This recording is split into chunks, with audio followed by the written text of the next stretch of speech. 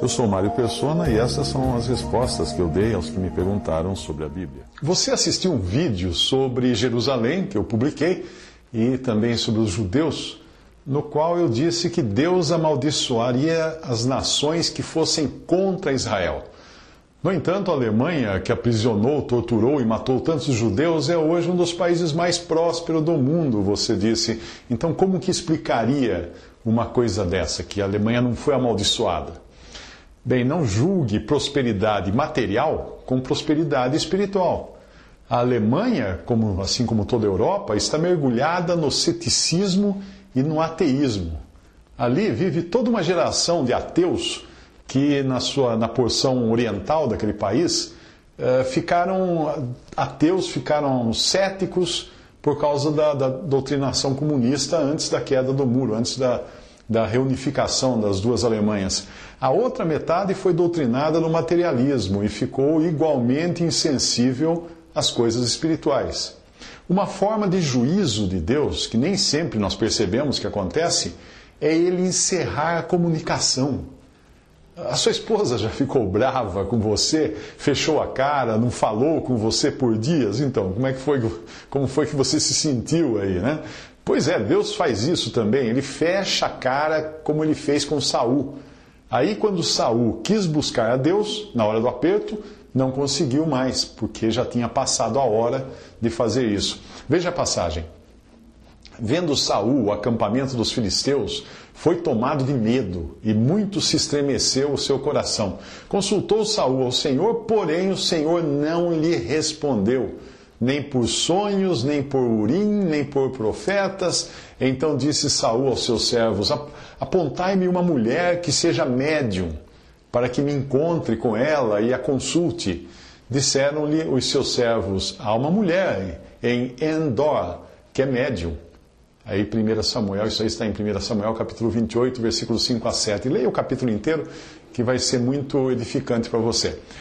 Quando isso acontece, que Deus fecha então a conversa, o canal, quando isso acontece, também acontece o que aconteceu com Saul. Na falta de conseguir uma resposta de Deus, o que Saul fez? Ele foi buscar uma resposta do diabo. E assim será principalmente na Europa, quando surgirá a besta e o anticristo.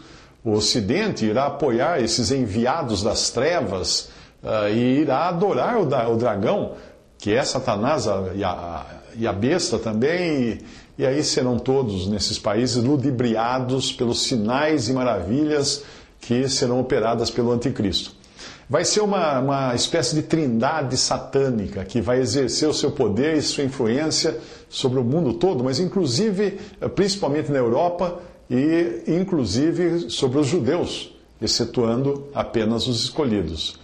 Veja esta passagem: adoraram o dragão que deu à besta o seu poder e adoraram a besta, dizendo: quem é semelhante à besta?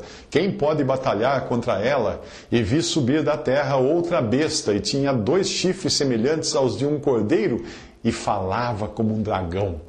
E exerce todo o poder da primeira besta na sua presença, e faz que a terra e os que nela habitam adorem a primeira besta, cuja chaga mortal foi curada.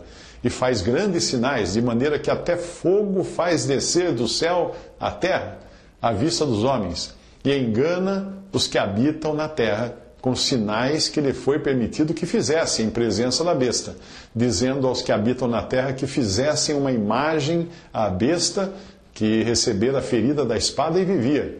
E foi-lhe concedido que desse espírito à imagem da besta, para que também a imagem da besta falasse. Quando não há comunicação com Deus, busca-se comunicação com Satanás, com espíritos imundos, com supostos espíritos imortos. E aí continua a passagem dizendo que fez com que fizesse com que fossem mortos todos os que não adorassem a imagem da besta. Isso está em Apocalipse 13, versículos 4 a 15. Portanto, para a Alemanha, que maltratou os judeus durante a Segunda Guerra Mundial, e também para toda essa geração que se diz ateia, o vazio que trazem no coração já faz parte da maldição que merecem. Falta só aparecer alguém para preencher esse vazio. E aí todos se transformarão em fantoches do diabo, da besta e do anticristo.